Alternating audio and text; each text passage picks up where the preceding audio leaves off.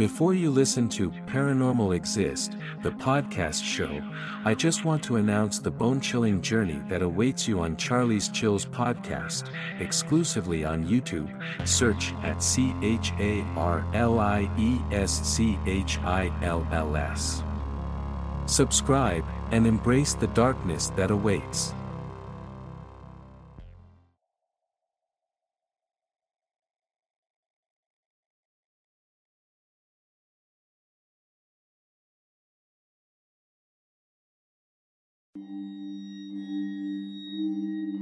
Paranormal experience from Brazil. This story didn't happen with me, but with my family. I want to start explaining how the place was, where my father grew up in the 60s and 70s.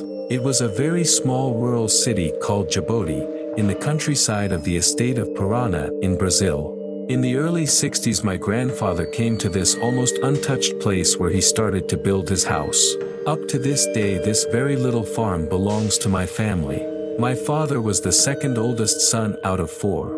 When he was 7 years old my grandfather passed in a car accident. A few years after that, my grandmother married again, with a man that already had 4 kids from his first wedding. His first wife also had died. When this happened, my father, let's call him H, was about 14, his brother, J, was 16, and the oldest son of his stepfather, Z, also was 16. They went to school at night after working at the fields during the day. It was a 3-kilometer walk from home to school. One night when they were coming back home, in total darkness, they started hearing a horse walking behind them. They could hear horseshoes hitting the rocks on the road and the sounds of little bells and other metal ornaments people used to put on their horses.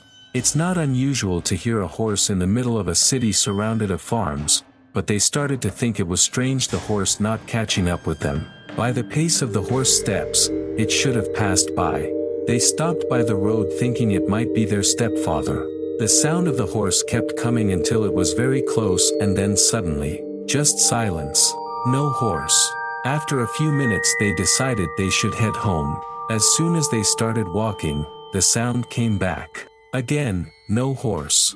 They started to run. As they ran, so did the horse after them and the noise kept increasing. When they got to the gate of their farm the noise stopped. It was a very big wooden gate, almost 2 meters high. J decided to go home. It was another 300 meters ahead. When he was almost halfway there, H gave up waiting and went home too.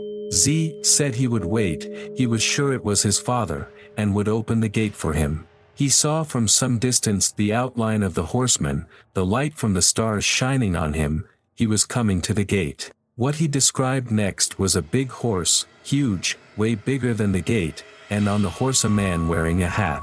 The scariest was the fact that he could see through the horse and its rider. Terrified he froze staring at that thing. The rider made a noise and the horse moved towards the gate, making it creak. At this moment he started to run towards the house and screamed, "Run!" H turned around to see what was going on, just in time to see the rider fade out. When he turned to run, Z had already passed by him. When H and J got home, he was already there, absolutely terrified. He could not believe what he just saw.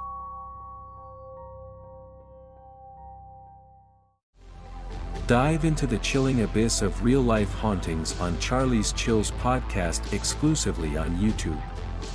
Join us for eerie tales from the internet and our listeners.